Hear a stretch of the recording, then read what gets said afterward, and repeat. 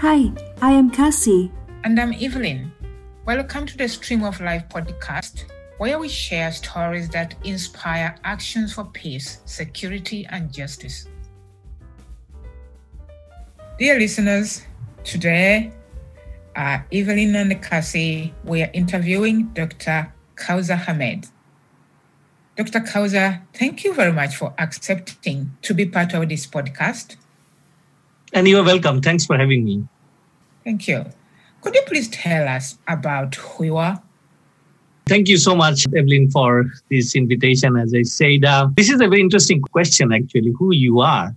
And I often wondered how to respond holistically about myself, because I think that is the biggest challenge of one's life, to know who you are actually. Well, I'm not going to delve into this philosophical, nightmare. But very simply speaking, I would echo with my very favorite historian, Yuval Noah Harari's book, Homo sapiens. So I am a Homo sapiens with little bit of enlarged brain.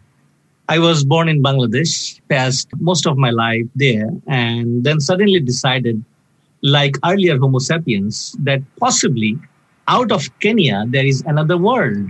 And I started traveling, and I ended up in Winnipeg and got enrolled in PhD program, finished PhD, and started practicing my academic knowledge into practical field. And finally, I ended up with a small not-for-profit organization, Conflict and Resilience Research Institute, Canada.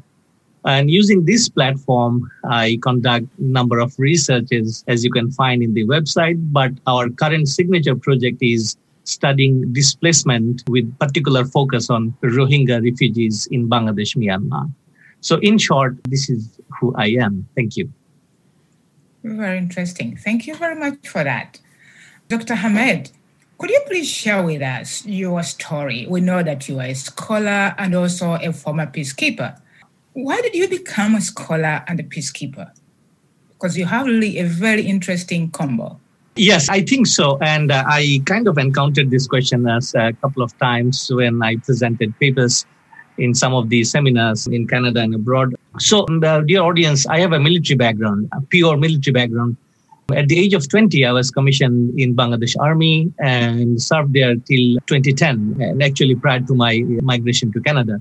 So during that period of my life, I definitely, as you understand, as a military officer, I had very set job, set tasking, and I was groomed as a leader through various institutions. But just a qualitative difference about Bangladesh Army and, other standing armies. Bangladesh Army is purely defensive in nature. And Bangladesh Army is actually, as we speak now, is the largest troop contributing nations in the United Nations system. And since 1988, Bangladesh Army started sending their officers and men into peacekeeping operations. So in that perspective, I would say Bangladesh Army is very much into peacekeeping and peace-building activities. So during this tenure in my career, I had been to Turkey for military courses. And at that time, I was kind of exposed to Cyprus conflict. And as you know, there's a UN mission there still running. It's called UNFICYP. And I was kind of in the northern part, the Turkish part, which is called Turkish Cypriot. At that part, I was traveling there a couple of times and individually to the Greek Cypriot later on. So I was exposed to that conflict and later on a part of Nagorno-Karabakh conflict because, as you know, Turkey supports Azerbaijan against Armenian side of the things. So we had actually Azerbaijani officers in the course with me. So I listened to their stories about the conflict and their views over the Nagorno-Karabakh enclave itself, which at that time under control of Armenia. So I was exposed to this kind of international conflict quite early in my life, I would say. And later on, I was deployed from my military to the UN mission in the Western Sahara for a whole 1 year, 13 months assignment. And it was more detailed exposure to the conflict, to the people in the conflict and the victims and how the structure of UN works on ground, because these are field missions, as you know. So this kind of things sort of, I would say, triggered an inquisitiveness, curiosity, very innate human, condition. And I was kind of interested to understand the academic side of it because it was all military. And, military has a way of understanding things which is different than academia. So I enrolled myself in Master of Philosophy, MPhil level course in Dhaka University. And fortunately, we had similar discipline, peace and conflict studies there too. And that kind of opened up a whole new, I would say, a world for me. And I was pretty much convinced around 2008 and 9 that I need a bigger platform to study, to research, to work independently, which is sort of not very much congruent with the military style and military life, because, by nature, these are different than what we have as a civilian life. So I finally decided to leave. As for this, the condition of being scholar or not, I'm very much, I would say that I am an inquisitive person to learn more. And I do write quite a bit in terms of disseminating information. From that point, if you kindly consider me as a scholar, that is totally your generosity. But to answer activism and all, I think I am more onto, research and advocacy side than that of going in the front line of activism. But overall, I'm very much passionate about conflict issues. And my PhD dissertation was about conflict issues. I'm more into the conflict issues and how you can transform conflicts non-violently. That is my primary goal of research and inquiry. Thank you. Thank you. So you have shared with us about your experiences in the military with Bangladesh, and you talk about the unique characteristic of the Bangladesh military, which focus more on peace building. So can you share with us your experiences as a peacekeeper?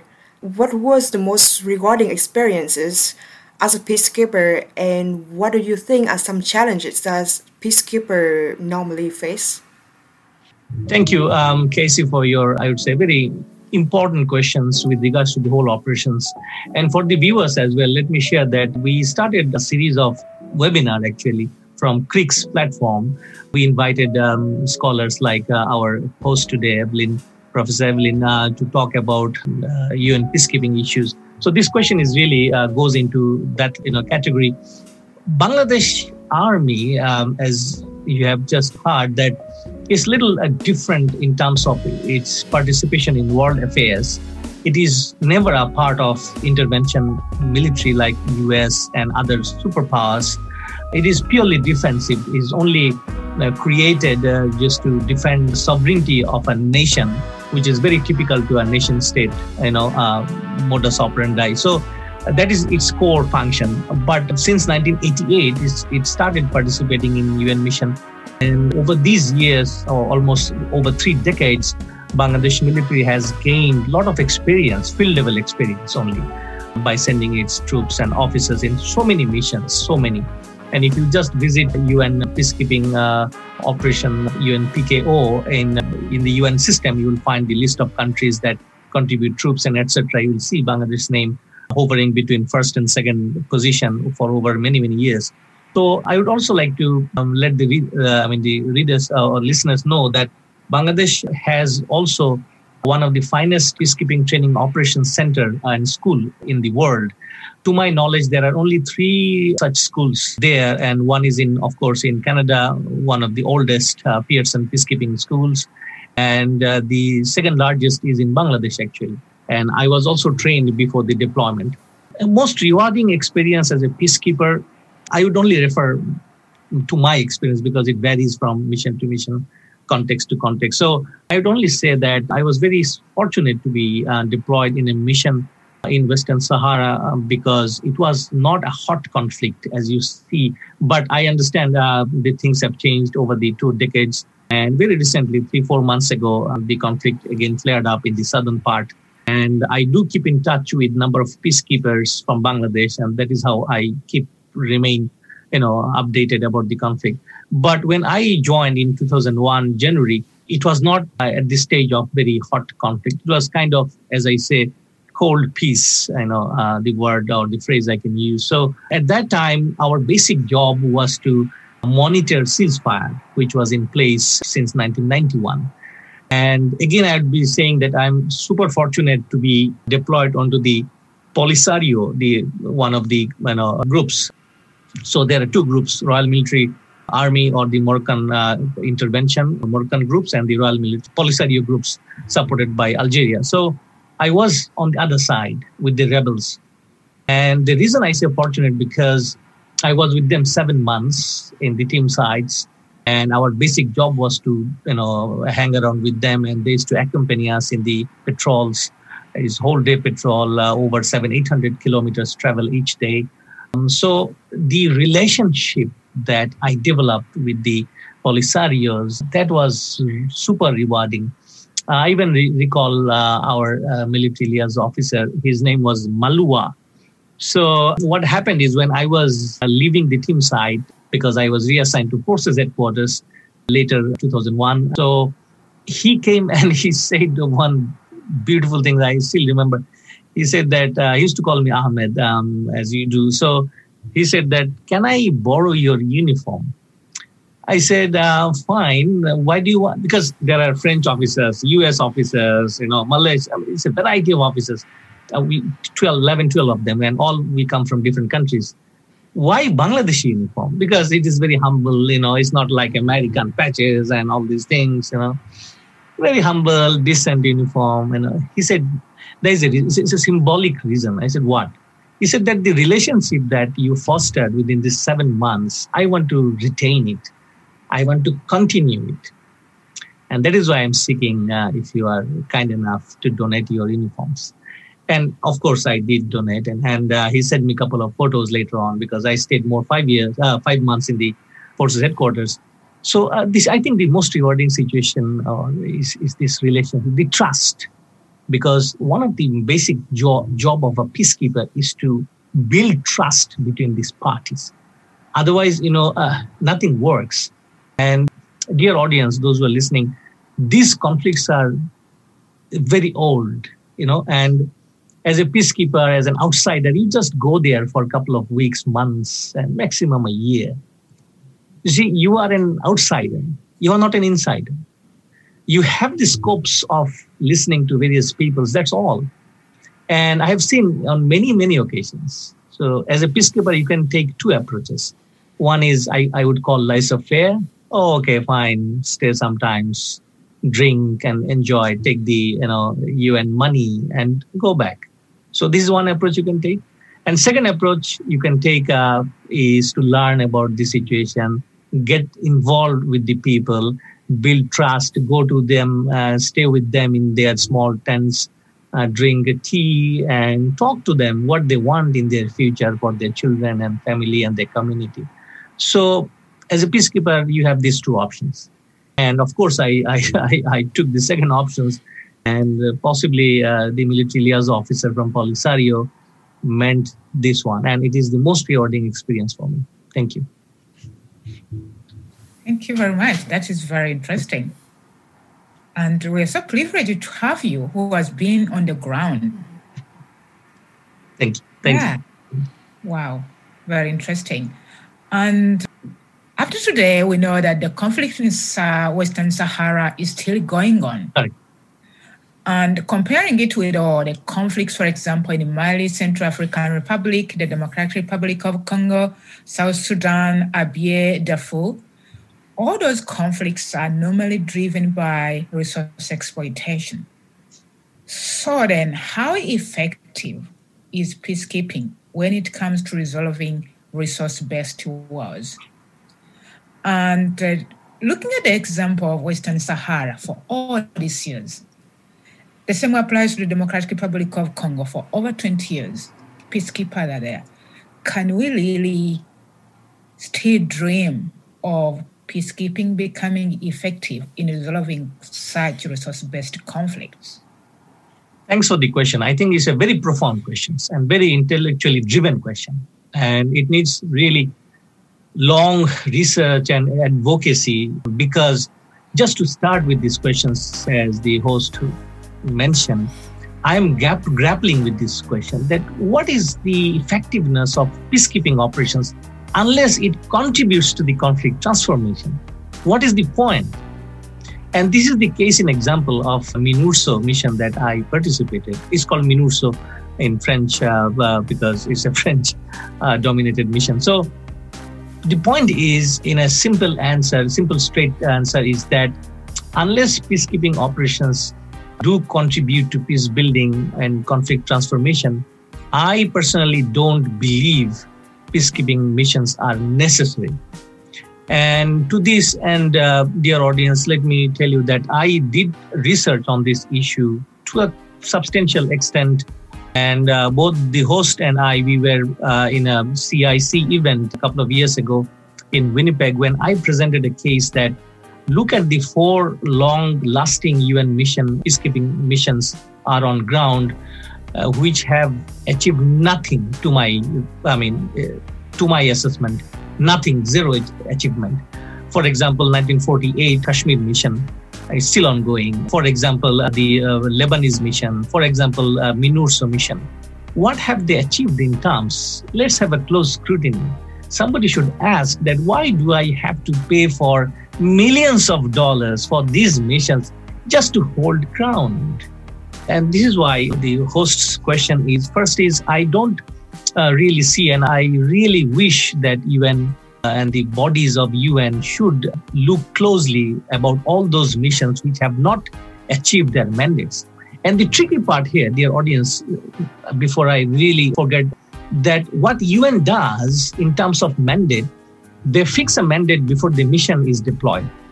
So what they do is they brainstorm, and I hope they have all the systems of decision making, and they arrive to a set of mandates before they proceed to UN Security Council's approval under Chapter 6 or 7. So these mandates, with initial mandates, a mission goes there. So after 6 months, there is a review of the mandates. And the force commanders on ground and all the people there, so they send their feedback, okay, these mandates we have tried and could not achieve and all these things. And this is really perplexing for me to understand how come UN keeps extending or changing their mandates for 30, 40 years.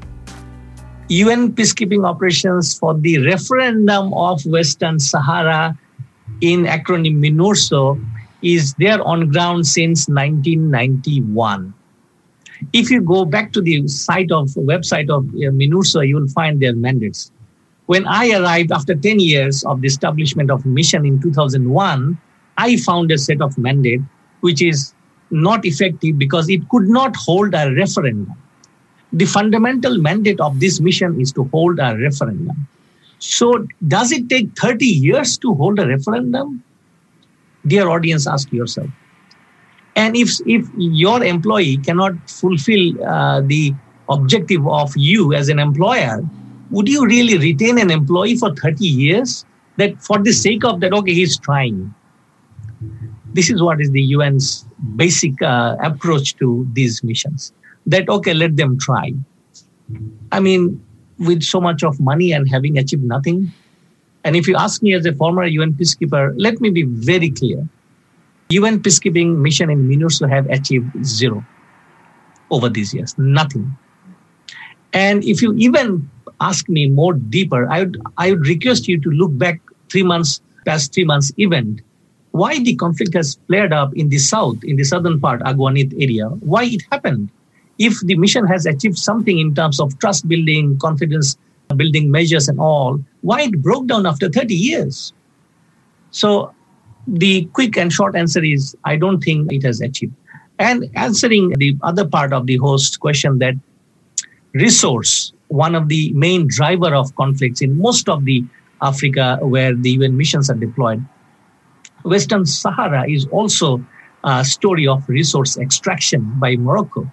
And again, I'm just being honest here, because if you look deeper, the phosphate mines is under Moroccan control area.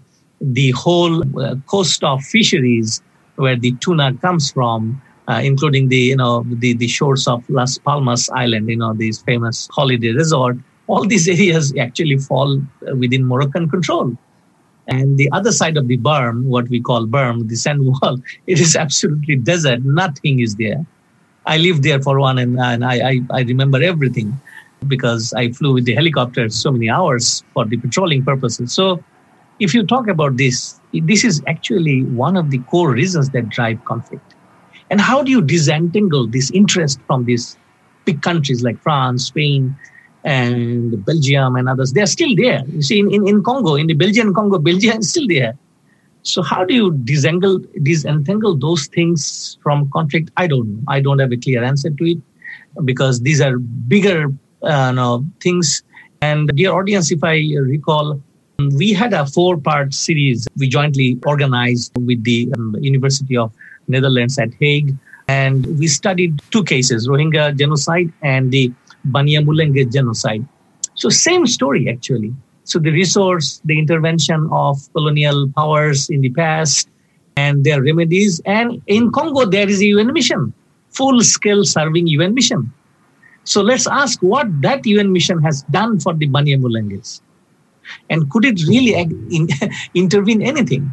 So I remember we invited an expert because I think he still serves in the UN or something. I can't remember exactly, and I do apologize if I misquote. But there was a reference that UN is not actually tasked to resolve conflict. UN is not. So if you study the mandates, UN is never tasked to resolve conflict. So the essential question is then why UN? So why we need UN intervention if it is not transforming or resolving the conflict itself? Thank you. Thank you so much. That's very interesting.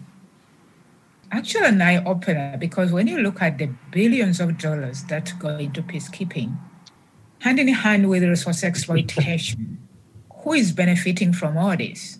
And it is really insanity that we continue to propagate something that has fed for generations. But of course, those who are benefiting, they have to ensure that the system goes on. 100%. And may I just, on an end note sort of thing, you are so right, because if you look at the UN system, I'm just trying to give you a glimpse of the logistical support that a field mission needs. It's $1 million business, actually. There are a group of suppliers, those who supply, including aircraft to vehicles to you name anything, because all these missions are self-sustaining, right? They need tents, they need air conditioning, they need food, they need fuel, they need vehicles, X number of things. So you have to buy those things. So you need a supplier to supply those things. So there is a whole supply chain involved, including the local businessmen and all. So this is what it is, because I remember in the CIC event, somebody just commented that, well, Mr. Ahmed, if you are so critical about UN and its ineffectiveness, but what about they are contributing to the local economy? And I was so surprised to get this comment because, well, do you want UN to go there only to support local economy? And you see, when you say local economy, you are actually talking about only one side of the local economy, who is the dominating part in the conflict. Because the dominating group of the conflict actually controls the local economy, not the other part. And this is how you are actually exacerbating the conflict, because you are empowering, you are enriching the dominating group, which is in control. Thank you. Very interesting. So they are really businesses. Businesses, absolutely business. There are so much companies. Even if you think about UN satellite communication system, how expensive it is. And this is definitely, tendered and somebody own it. And, French company, for example, is selling this satellite. And France's role in the Western Sahara is highly debatable. But look who's supporting all these equipment, the French companies. True. Yeah. And as we have talked a number of times with Dr. Ahmed and even with Kassi, you find that for us who are working for peace and conflict transformation, we don't have money. So it's like every day we have to knock our heads against the wall, fighting a system that is kind of built to stay, to ensure that the exploitation of resources continue. But then, how can we live like this? I think we have to come to a point that injustices, exploitation, and maybe, to be blunt, stealing must be condemned. The question is, we are lacking that morality, that ethics, that propagated colonialism, propagated slavery, and now it is like manipulated to look like something positive in the form of peacekeeping. Is like they are there ensuring that the resources go into the interests of those who are, again, the so-called superpowers and their corporations. Agreed, Evelyn, agreed. Mm-hmm. Yeah, so I think we are going to end this podcast with this challenge. How do we ensure that there's royal peace? How do we ensure liberation for vulnerable people? How do we stop stealing? And finally, how do we ensure that peacekeeping becomes effective to ensure that it creates global peace and security? Thank you, Evelyn. I would say that there is an ongoing effort in the UN system since 2004, if I'm not wrong, transformation and change of UN structure in terms of global peace and peacekeeping operation, etc. I'm not sure what it is doing at this point in time, because we have seen 2 to 3 UN Secretary Generals have changed their places. And I think, sanity would prevail within this group. But I'm not very optimistic, actually, to share with you, frankly, and with the audience. I'm not very optimistic. Because when I look at the overall geopolitics on ground, and then I extrapolate back to New York, I see same reflections. And I mean, it goes without saying, and I'm sure tons of things have been written on this. The structure of the UN Security Council must be dissolved. Without dissolving the current UN Security Council structure, we are not going to be optimistic in terms of global peace and conflict resolution. This Security Council was structured after the immediately aftermath of the World War II, based on the geopolitics of that era. Things have changed over 6, 7, 8 decades of World War II.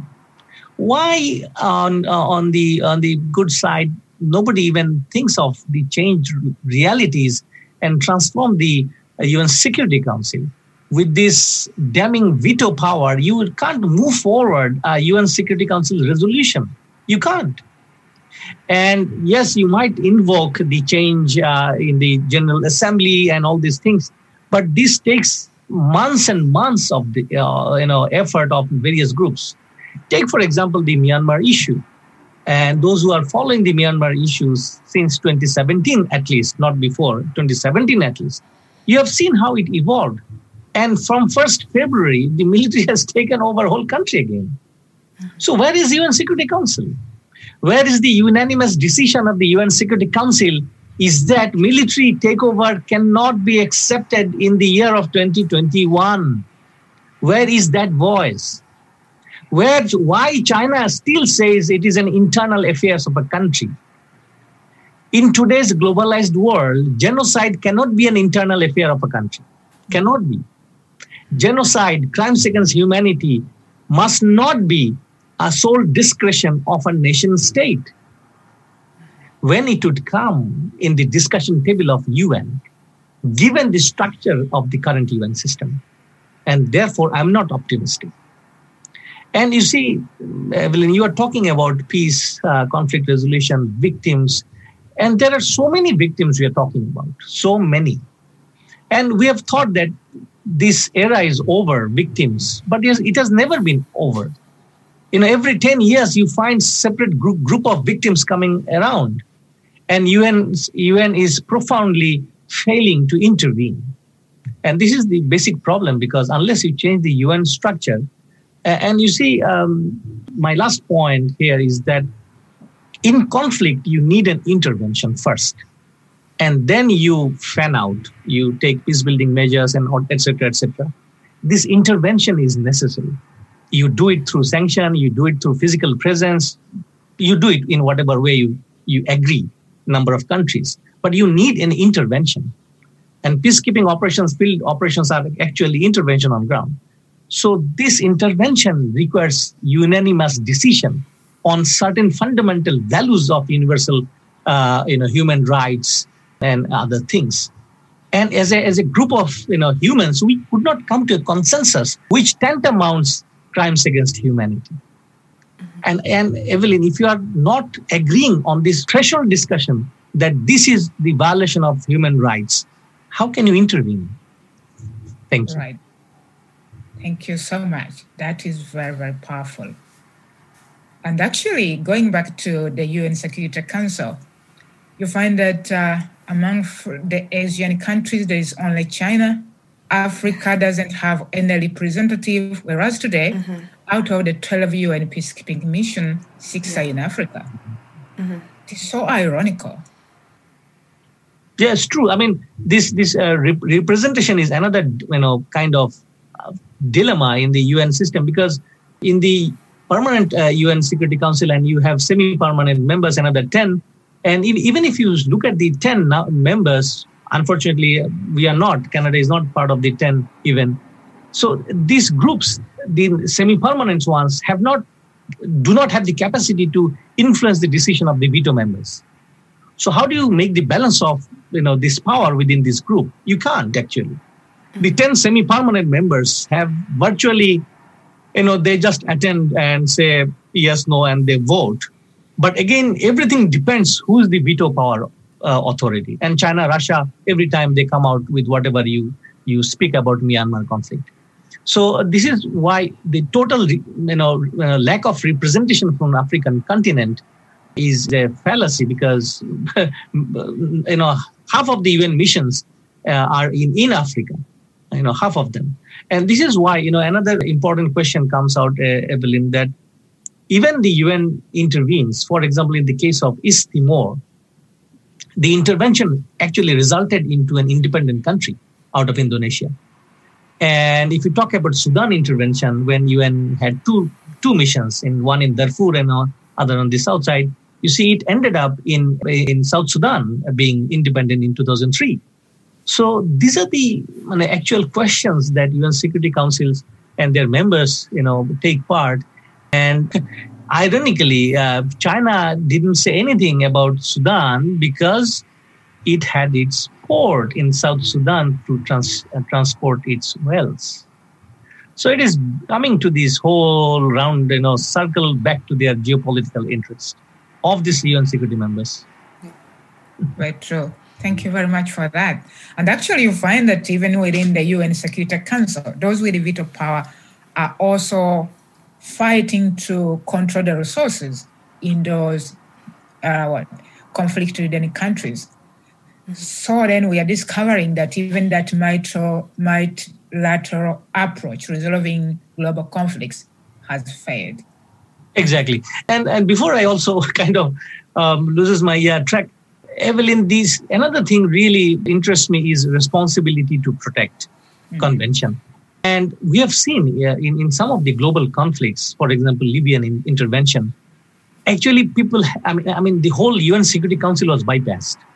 And Libyan intervention was done under R2P convention. And also, you can say that R2P is part of UN convention. That is true. But the whole mechanism of R2P is based on the coalition of willings, the willing nation states. And for Libya, we have seen how people joined. So there are mechanisms outside UN for intervention. But the essential problem is, you are intervening into a sovereign country. And then that becomes another big issue, whether you have the rights to intervene in a sovereign country, even there is a genocide, even there is a proven human right violation. So these are the questions that really international bodies, and UN is the most appropriate body, should be discussing in earnest. Thank you so much, Dr. Hamed. These are key issues. We will continuously come back to you. Thank you so much for having me.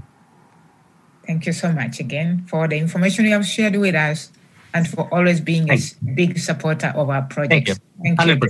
Always. Take care. Yeah. Bye. Bye.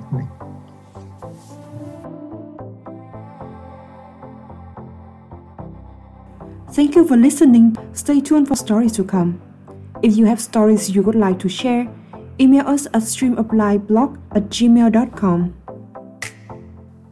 Violence, insecurity, and injustice everywhere is a threat to peace, security, and justice everywhere.